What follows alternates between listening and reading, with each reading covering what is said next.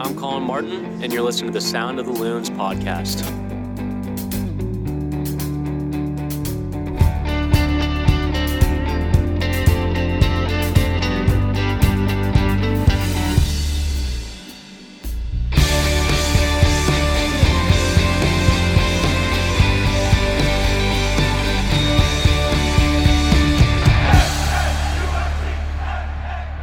Good morning, afternoon, or evening, depending on when this finds you. Welcome to the Sound of the Loons podcast. I'm Steve McPherson, and I'm here with Callum Williams. Cal, I have an entrepreneurial opportunity for you. All right, I am interested in opening a sub shop here in the Twin Cities where we will serve not 6-inch, not foot long, but 1.5 foot long subs. I would like to make you the face of this franchise, and it would be called Craving Half a Yard. Your thoughts? Well, I'm first of all honoured that you've taken notes of my commentary. So, yes, I shall gladly help you on this endeavour for sure. I think the British tones and then, the combination of delicious sandwiches that are 1.5 feet long, I don't know how anyone could resist. So I think so. And, we could have a sprinkling of different options and we could name different sandwiches other things, couldn't we? We could name them like the myriad of maybes or something. Some kind of alliterative, Mm-hmm. You could name them after players is another option. You could do as well, yeah, absolutely. Yeah, I'm all in, I'm sold. I'll see if I can come up with some sandwich names for next week. This is all about brainstorming. So I'll look into what I think would be some quality sandwich options, and then we can get this started. So, well, I'll tell you what, I would have a specialty, and it would be called the Lovely Bloke. Okay. And it would be... I love this as a name for a sandwich. It would be buffalo chicken. Okay. With, I don't know, little bits and bobs of vegetables, I don't know. Sure. But mainly buffalo chicken. Okay. And a bit of cheese or something like that. That would be the lovely delicious. Bloke. The lovely bloke. I like it. Let's talk about some soccer. We're recording this a little bit later in the week. We've had this run of double game weeks where we've recorded on Monday or Tuesday, and it feels like the next game coming up on the weekend is so far off. I thought we would, since we had a friendly on Wednesday last night, this is now, we're recording Thursday. If we would make it a Thursday podcast for a Saturday game, then we're a little closer to that game. But we do need to go back and talk about FC Dallas from last week. This, it sort of feels like ancient history at this point. I was going to say, when was this game again? You don't even remember when this was 2017. No, this was last week. I think it's worth mentioning. I think one of the big takeaways from this game for me was that looking at the very solid win over San Jose, the tough comeback win against Montreal on the road. This was definitely a game that it could have ended 0-0 or 1-1 and felt totally fair. Yep. And I think that this is one of those games where taking 3 points is one of those things you have to do. And I'm not saying you should have control over whether it happens or not. I think that, this gets into the question of analytics and numbers and stats and what's the leg. And you look at games where the expected goals for one team is 2.7 and they don't score any goals. Sometimes it's just the way it goes. I don't know how much control you have over this, but these are the kind of games you get a result out of this. That's what propels you into a good position in the playoffs versus being lower down or maybe out of the playoffs. And it's just one of those things that, I remember plenty of games. I mean, think about the Atlanta United game away, right? That was a 1-0 game going into stoppage. It looked for all the world like a 1-0 game. Lost 3-0. In years previously, plenty of games that Adrian referred to as nearly games where you lose by a goal or something in a game that should have been a draw. This is the team getting a result out of a game that basically should have been a draw. And that's big. I feel like that's a huge part of, again, I hate to say it's a huge part of becoming a better team because, again, I don't know how much you can control for this, but I think it's the kind of win that can generate momentum and generate a kind of feeling among the team that this is what they'll be able to get out of a game. The biggest difference for me from this Minnesota United team to the one that we had watched over the past 2 years, and this was confirmed to me after the Dallas game, was that now we have a team at our disposal that sometimes in football you don't play well and you win. Yeah. That wasn't the case with Minnesota United over the past 2.5 years. Yeah. You can never not play well. Now and it is. expect to get a result. Yeah. Because Minnesota United didn't play well against Dallas. No, they looked completely shot. And they won. Yeah. That's the main difference for me with this team now is that we have enough on the roster where it can just take a split second and whoever it may be, whether it is Mason Toy or whether it's Quintero or maybe it's a particular passage of play from Alonso or great defensive play from Opara or something along those lines, or, as was the case against Dallas, a fabulous penalty save from Vito Minone. We now have these little individual pieces that make this team so much better. And I think it's okay to say that, Steve. I think it's a sign of growth, big time. Yes. And I would just fancy Minnesota United at Allianz Field over just about anybody at the moment. And like I said, they don't necessarily have to play well to win anymore. And what I will say about Allianz Field on the Saturday as well was that the atmosphere was staggering. Absolutely. And the fans, I don't care what anybody says. For me, the fans carried Minnesota United over the line. Yeah. Because the atmosphere was fabulous. It was beyond raucous. And I know, having spoken to a couple of players after the game, they had said that it certainly gave them a lift, the atmosphere. Look, I just think it's the perfect package right now, Minnesota United at Allianz Field. And as I said, in a competitive game, I would fancy Minnesota there over just about anybody in MLS. Yeah, it really feels like the fans and the supporters have kind of broken in the stadium now in a way that was, they knew what to do at the start of the season, and they would often deliver it. But I think over the course of the season, you've really seen, it's funny to think about the supporters as having a form as well, right? Like whether the team is in form or the supporters are in form. The supporters are in form right now. Yes. It feels like the responsiveness is there, that those moments of needing to sort of like force the team up, especially in a game where the team is obviously exhausted. It really, really driving the team forward. That's huge. And I think that is a thing that we've seen grow over the season. And I think that's the thing that's only going to get better. I think as the games have more stakes as well. We're looking at, an Open Cup semifinal coming up. We're looking at fighting for playoff position, things like that. That stuff is all, having the supporters in form for that really matters. And then I think, as you're saying, having you've got guys who can make a difference in a split second. I think that's not all. I mean, it is guys like Jan Greguš also who took that shot, which was an underrated component of Mason's goal. Because I think watching back the replay, if you think about if you think back to when the team was really struggling on offense, the number of shots that would just be straight on goal, where they would get an opening, but then fire it right at the goalkeeper or something like that. Like just not quite. They would either not fire at one time or they would wait too long and there'd be too much preparation.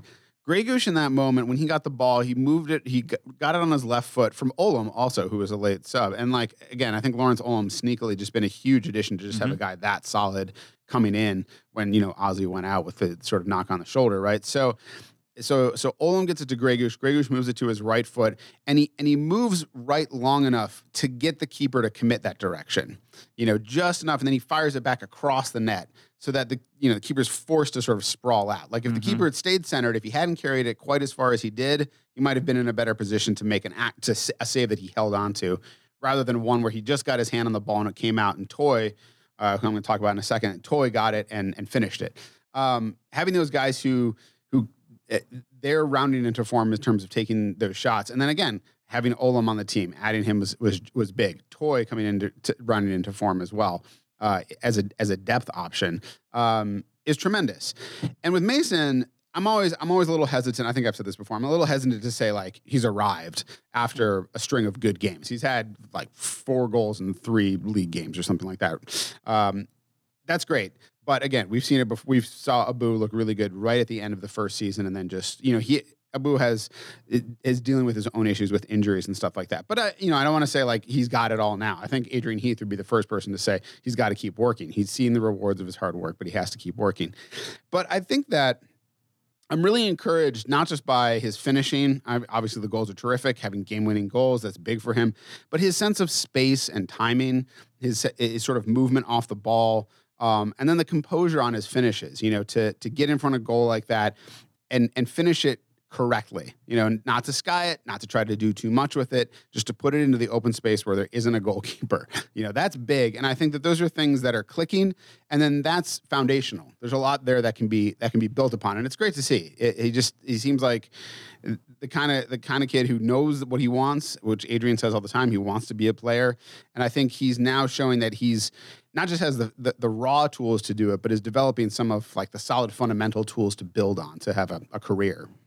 He's blossoming at a vital time for Minnesota United, and for himself, to be honest, as well, because this was truly I would argue the time for the young players to be included because of the amount of games in such a short amount of time, and he's not the only one, by the way. We've obviously seen Chase Gasper and Hassani Dotson make the most of their opportunity as well. But the two things about Mason Toye. So. What I loved about his goal was as soon as Jan Gregus unleashed the efforts, Mason Toye peels away from the centre half and starts making a run almost instantly because he's anticipating the shot being saved. Yep, yeah. And his off-the-ball movement has improved so much in such a short amount of time, Steve. And I think I might have said this on a previous podcast, if not certainly on another platform somewhere.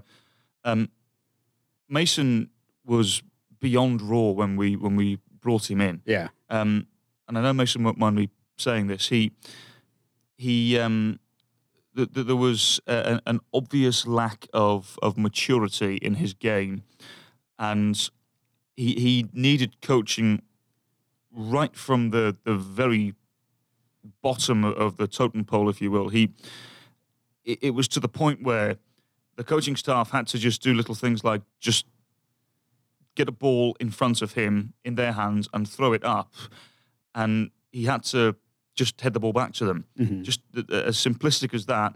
But he was struggling with that at the first hurdle, and it was such a frustrating period for the coaching staff because they could see something, because Mason Toye was playing high school football literally, a year before we had drafted him, and he was literally just getting the ball at his feet, head down, and just running and taking on players and scoring. Right. That's not how real football works. Yeah. That's as I said, and I said that with all due respect to high school soccer, but that's not how that works. And I think Mason has had a lot of adjusting to do, and he's had to really get to understand the little intricacies of the game. And it's not just a one-man game. Football's very, very much the opposite end of the scale. Yeah. But the coaching staff have worked tirelessly with him. Adrian Heath. Well, first of all, let's get this right. Mason Toye couldn't really have a better person to work under as a centre forward. I had a quick chat with Kyle Larin actually a couple of weeks ago, and Kyle Larin had said to me that if it wasn't for Adrian Heath, I wouldn't be where I am right now. He spent hours and hours and hours with me after training sessions working on the timing of runs and body shape and technique. And Dom Dwyer has said the same, and several others have said the same as well. And I think Mason has now reaped the rewards of working under Adrian, but also as well one chap who we mustn't dismiss whilst we're talking about this particular subject is Ian Fuller, who spent a tremendous amount of time with Mason Toye working on the timing of his runs. I remember watching a session in 2018, and I can't remember who stayed behind to help, but Ian Fuller would play a through ball at the top of it's around about 30 yards out, I would say, to a wide player. It was either on the left or the right-hand side. And the particular drill was designed to help Mason understand which run to make, but more importantly, the timing of it. And there were times when the ball was crossed in and Mason had gone too early, which meant he was leaning back a little bit, and because the ball was slightly behind him, he was leaning back, and there were times when he arrived way too late, and he threw himself, and he was uncomposed because he threw himself at the ball, and little things like that. I don't think people realise how long it takes to master that technique, and so many different aspects of being a centre forward and being a centre forward like Mason as well. But credit where credit is due to the coaching staff, and you'll notice if you go back and watch Mason's goals, straight away he goes over to Ian Fuller to celebrate. Mm-hmm. And if he does so this weekend's score, he'll again, I'm sure, go over to Ian Fuller, because again, the two of them have worked tirelessly together over the course of the last 18 months, and now obviously both parties are reaping the rewards. Yeah, let's talk a little bit about Vito Mannone and that penalty stop. I mean, I don't know how much there is to say about the stop itself. It's kind of one of those things where that's just that moment where the whole game slows down and it's two guys facing each other. I'll ask you, was that a penalty in your opinion? I thought so. Yeah. Okay. Because put it this way, if that's not given as a foul outside the box, you'd be frustrated. Sure. So for me, it's a foul inside the box, it's a penalty. Okay. Okay. I think I don't know enough of the nuance and vagary of like the rules with regards. I mean, there's things that I'm like, okay, well, he got man, not ball. That's a penalty, right? And certain things like that. But some of that stuff where it's like two players going in opposite directions, both contesting for a ball. Which like the Reynolds had not touched the ball yet; it had been coming into him. So I just wasn't certain for myself. I'm like, does he then have right of way? There's sort of like the who has possession, who has the opportunity for that. But it seems like most people I've talked to have said, yeah, that's sort of along your lines. That would be a foul, so it's a penalty. I think Reynolds made the most of it, no doubt. He felt contact and decided to go down, which why wouldn't you? But let's put it this way. If that happens at the other end, everybody would be crying for a penalty. Yeah, okay. All right, fair enough. Fair enough. Yeah, that stop was, let's just touch briefly. That stop was incredible. Just the fact, also going into it, that he had been studying Ziegler, and, he had been consistently going the other direction. Yes. And I talked to Vito about this, and he was saying how, just as Ziegler was running up, it was just something off. He was like, I don't think he can put it into that side of the net. I'm going to go the other way. After everything would indicate he would go to Vito's left. Vito went right. He guessed correctly. That's some tremendous mind games and fun stuff. Well, it's instinctive, isn't it? Yeah. And well done to Vito for seeing all that and guessing right. What I will say is I think it's a save that a goalkeeper should make. Sure. In terms of the height of the ball and where the ball actually ends up landing, I think it's a comfortable save for a goalkeeper to make. I think what was amazing more than anything was the moment and the whole surrounding of the actual penalty kick and everything. And look at what a tremendous moment for Minnesota United and right. what drama at the end of what was, let's be honest, it wasn't a particularly enthralling game. Right. It all happened in the last 3 minutes. It did, really, yeah.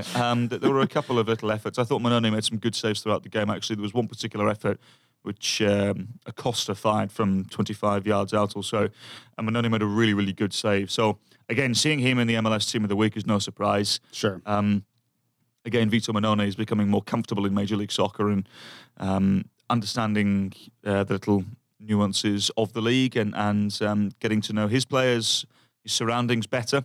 Vito Mannone has been a fabulous acquisition for Minnesota United for sure. Yeah, it's big. All right, let's. This is, and we're about to talk about, when we talk about RSL, we'll get to this as well. It seems like every game has enormous implications for the playoffs at this point because it's all these teams that are in and around those spots.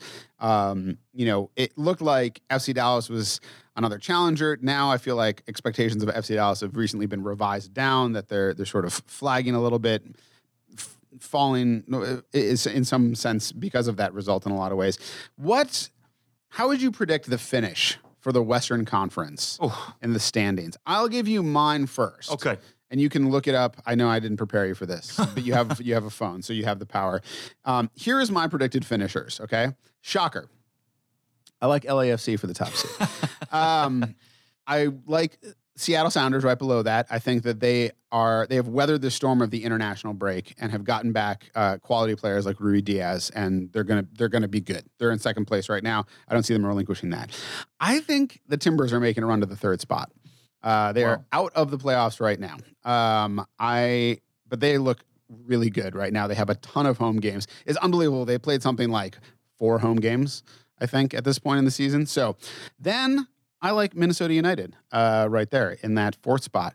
San Jose, who everybody seems to really love, even though we beat them twice. I'm just going to leave that right there. San Jose in 5th. The LA Galaxy, who seem to be kind of floundering, are going to fall to that 6th spot. But they have too much talent to completely drop out of the playoffs, I think, this season. And then right now, I'm saying RSL, I think, in that last spot. But that's very flexible. I think FC Dallas, if they get their act together, could do well and get into that spot. What do you think? I don't really like predicting, but I just thought I'd do it. So I would agree. I mean, and I don't know anybody who doesn't fancy LAFC to finish top of the Western Conference. What I'm starting to see is then the next 3 teams, there is the tiniest of gaps starting to appear, and particularly if Minnesota win at RSL actually this weekend, there could be an even larger gap as well. I still think LA Galaxy will finish second because they score so many goals.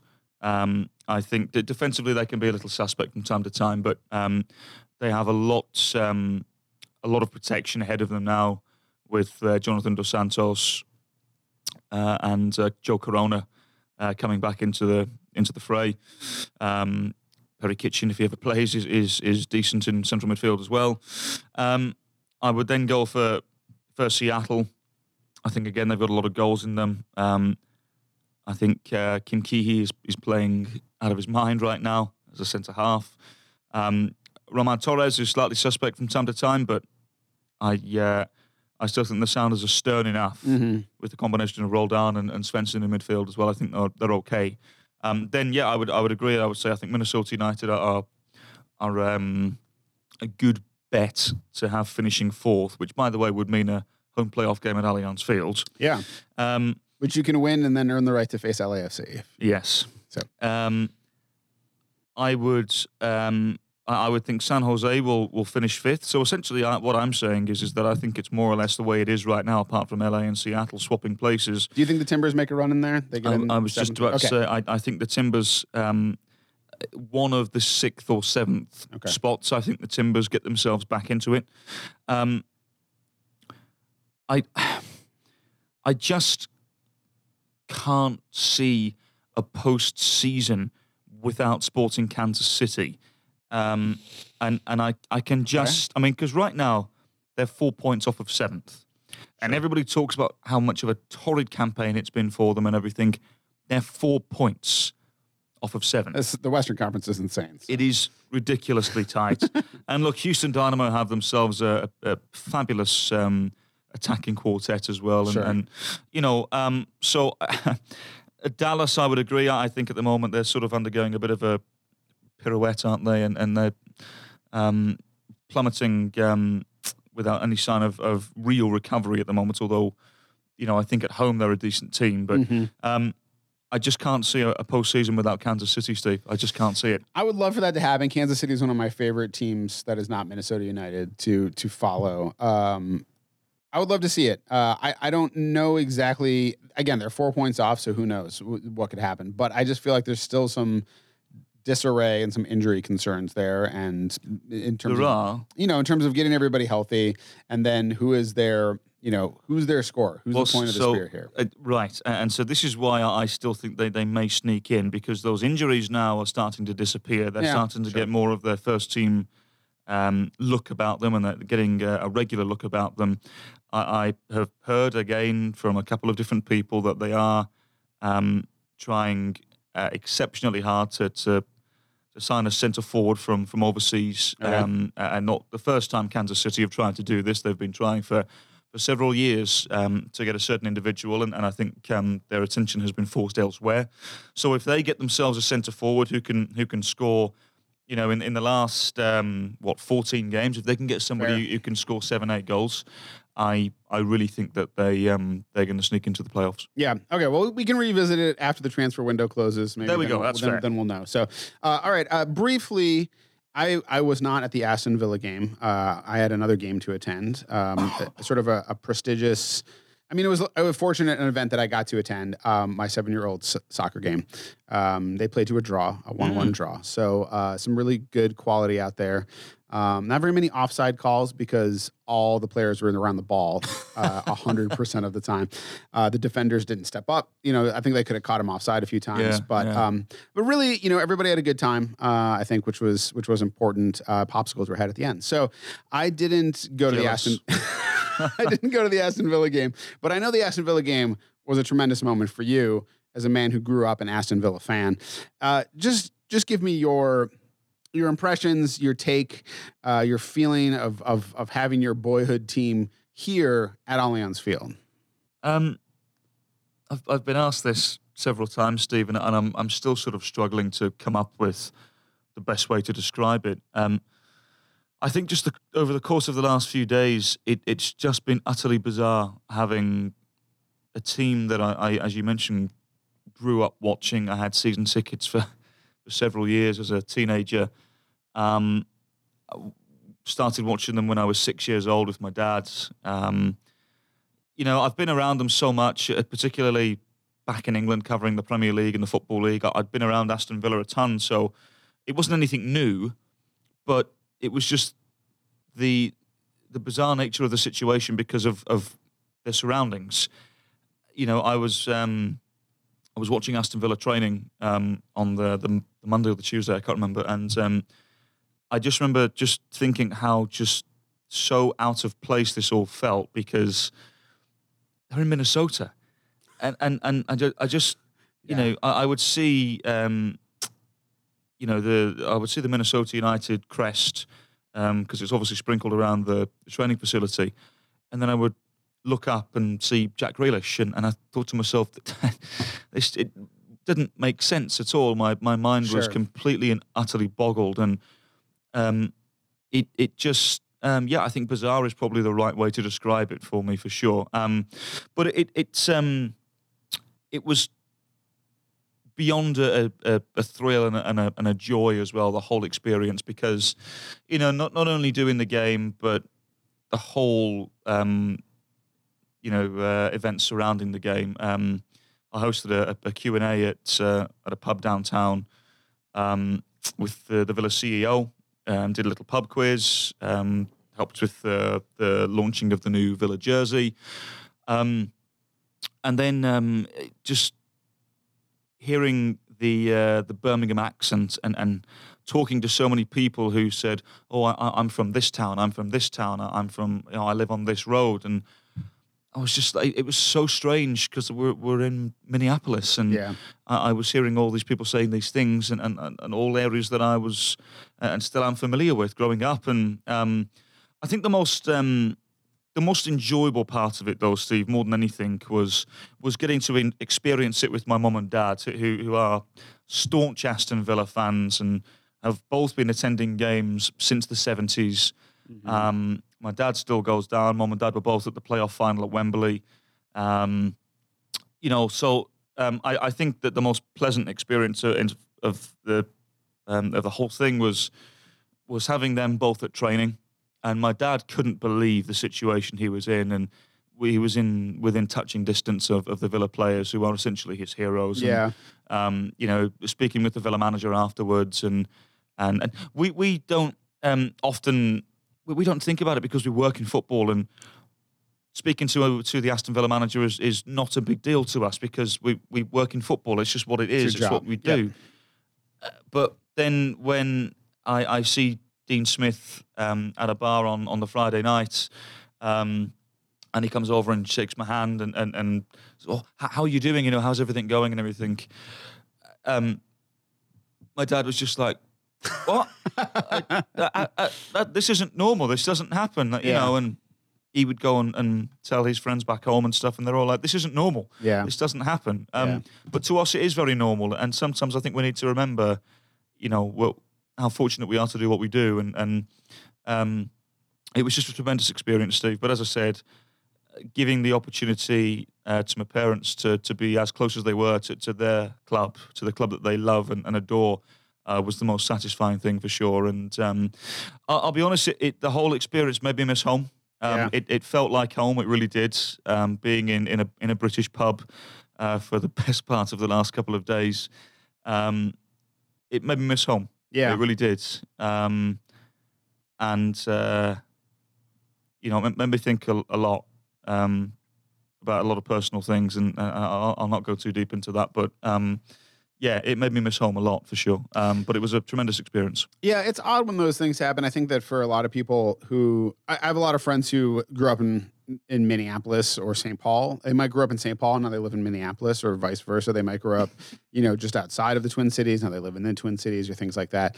And it's always a little unusual if you've moved from someplace else, which is an experience. I mean, some people know what I'm talking about. Other people are just like, well, this is where I've lived. But like, if you come from someplace very different, when you encounter people who are from that place, there's certain commonalities that just are striking. This came to the fore in a very funny way for me when I was covering the Timberwolves. The Alan Horton, who does the radio play-by-play for the Timberwolves, great guy. I knew him. I got to know him for about a year, I think, and one day, somebody on Facebook, a friend of mine from high school, was like, "Oh, you know Alan Horton? Like, he went to our high school." And now I grew up in Massachusetts, in a town of 5,000 people. So my high school was a regional high school. My graduating class was 100 people. So it's very small, right? And so the next time I saw Alan, I was like, "Oh yeah, you went Mount Greylock Regional High School, same place I went." And it's funny because we would talk about it every once in a while. And then there was this one time where I was talking about how when I was in 5th grade, I was riding a bike with coaster brakes, and I fell on this hill. It was like I was going down this hill following my friend who had handbrakes, and I'm trying to like brake with the coaster brakes, and my bike is falling all over the place, and I wipe out on this giant hill. He's like, "Oh, where?" I was like, "Oh, like White Oaks Road." He's like, "Oh yeah, totally. I know that hill." And so I understand that feeling of like where you hear the accent, you hear the mannerisms or things like that, and it can bring up all kinds of things you haven't thought about in years and stuff like that. And then it's crazy to juxtapose it with, a giant international friendly game in a brand new stadium with the team you work for. So I'm glad you got to have that experience. I hope you recover from it quickly. Let's talk a little bit about RSL. We got about 10 minutes left. Previewing Real Salt Lake. RSL are coming off a big win over Philadelphia, who, to be fair to Philadelphia, have been a little bit stagnant recently. They only have one win in their last 5 games. But RSL showing some big flex in the Western Conference, just one loss in their last 5. What do you think in this game is the immovable object? Is it RSL's recent string of good form playing at home, or is it Minnesota's overall good form winning out despite going on the road to play at Rio Tinto, which is a tough place to play with? I mean, it's a tough place to play away anywhere in MLS, but it's also at altitude. It is, but not as much as Colorado. Oh, right, correct. I would say, Steve, that RSL probably haven't faced a team like Minnesota over the course of those last 5 games that you mentioned. I was surprised at the scoreline over Philadelphia Union. Sure. I thought they'd beat them, but I didn't think it'd be 4-0. Yeah. Savarino looks great. Savarino's fantastic, but it's been a while since he's come up against somebody like Ozzy Alonso. Sure. Who I think both Savarino and Rusnak will no doubt will be the main threats. But I think going up against somebody with the aggressive approach to the game, shall we say, that Ozzy has, I think it might startle them slightly. Those are obviously the 2 key players that Minnesota have to keep at bay for as long as possible, and hopefully for 90 minutes. But I'm intrigued to see what RSL do to contain Quintero. Carl Beckerman is now 37 years old. Quintero is fabulous in between the lines, and I'm not sure how RSL are going to go. It wouldn't surprise me if Everton Luiz was alongside Beckerman again, but Everton Luiz will be the box to box. He'll go and attack when the quartet ahead push forward. He'll go and help. I wonder if a 37-year-old Kyle Beckerman has enough about him now to follow around a Darwin Quintero who is confident and in form for 90 minutes. Sure. So that's where I would really suggest people focus their eyes on Saturday evening. I think this could be a good game for Darwin Quintero to once again have a good game and perhaps grab a couple of assists. Angelo Rodriguez, I'm assuming, will start, which is unfortunate for Mason Toye, but this is how football works at times. You're only 20 years of age, and Angelo's not in bad form either. Right. So, and before you go on, I still like the idea fundamentally of Angelo Rodriguez beating up another team's backline for 60 to 70 minutes, and taking the opportunities and maybe scoring a goal. But then once you've beaten the snot out of him, you bring in Mason Toye, who's fast and can stretch that defense, and then also showing some of that poacher instinct now, I think, developing with things like making that run onto goal after the shot. So, I don't hate that as an overall plan right now. No, and I think the performances of Kevin Molino have been a joy to behold as well over the last couple of weeks. And absolutely. Again, I'm just not sure they've come up against a team like Minnesota over the course of the last couple of weeks. So, and with the form that the Loons are in right now, I would back them against anybody, regardless if it's at Allianz Field or away this particular weekend at Rio Tinto Stadium. So, I think there's going to be goals in it. Yeah, I must admit, because as I say, I think Alonso will do what he can to contain the threat of Savarino and Rusnak, and Krylak's obviously a big boy up front as well. I think there'll be goals in it. I could see a 3-2 thriller. I really can. Sure. One thing I want to bring in, Jan Gregus playing against his countryman, Albert Rusnak. This is the first time they've faced each other, right? Yes, correct. Yes. Yeah. So that'll be fun. Also, we've talked before about Gregus and this, the question of how to sort of measure his comfortability and success, because we feel like it's been getting better, but obviously he's not in a role where suddenly he's going to score goals on at a high clip or something like that. There's a great article I would check out, AmericanSoccerAnalysis.com, where they're talking about Minnesota United over the last 3 years, basically, like what's led to this year being different and what's changed and sort of the evolution you've seen through some sort of advanced analytics lenses, which is what they do very well. One thing they note is that Gregus is in the 90th percentile among players in MLS in terms of ball control. So in terms of measuring things like giving up passes, giving up the ball, giving it away, he's in the 90th percentile, which I think is a really good indicator of where a lot of his strength is as a controller in his position. So I thought that was an interesting little note there. Gregus has got good feet, and he's a lovely passer of the ball as well, particularly when he sprays the ball, over the course of 50, 60 yards as well. The ability to ping a ball into the feet of the on-running, whether it's the fullback or the wide player. He's fabulous at doing that. I think it took him a little time to get used to the pace of Major League Soccer, which is faster than the Danish Superliga. Again, I think this league doesn't get the credit it deserves in many different areas, but that's another one of them in terms of the pace of the league. And I think it just took him a little bit of time to get going. And I think that the only criticism I really have of Jan Gregus at the moment is it's that the attacking phase when Minnesota push forward, they are rapid, they are so quick. And I think Jan Gregus isn't as quick as perhaps he needs to be to join in on the attack, particularly when they break. Mm-hmm. It's that first initial push and thrust towards the opposing goal. I think Jan Gregus is just half a yard too slow right now, because in an ideal world, your number 8 should either be on the top of the box loitering or should be making a secondary run to add another threat. And secondary run obviously would cause a problem for the back line because there's nobody to mark him. So we'll see. But that sort of analysis that you were describing there is not a surprise. Yeah, because he has fabulous feet. And his passing range is lovely. And again, I think it helps that he's complemented big time by Ozzy Alonso, who does a lot of the running for him as well, and a lot of the tidying up. So, but look, Jan's been a good signing for Minnesota United, no doubt, and it's good to see him now developing into what I think a lot of people thought he was going to be for sure. This game could also herald the return of Romain Métanire to the team. I think it should do, so, that's pretty exciting. I'm working on a little thing, sort of looking at this with him. It was interesting because when he left the team in early June, he had manifestly been the best player for the team. And he now comes back to a team that is considerably better than they were when he left. And I think that's really fun. I don't feel like that's any risk of displacing him as a quality player. I think for a guy, he's very sort of deferential and even given the language difference, I think he is soft-spoken generally as a person, but abrasive as a player, which is great.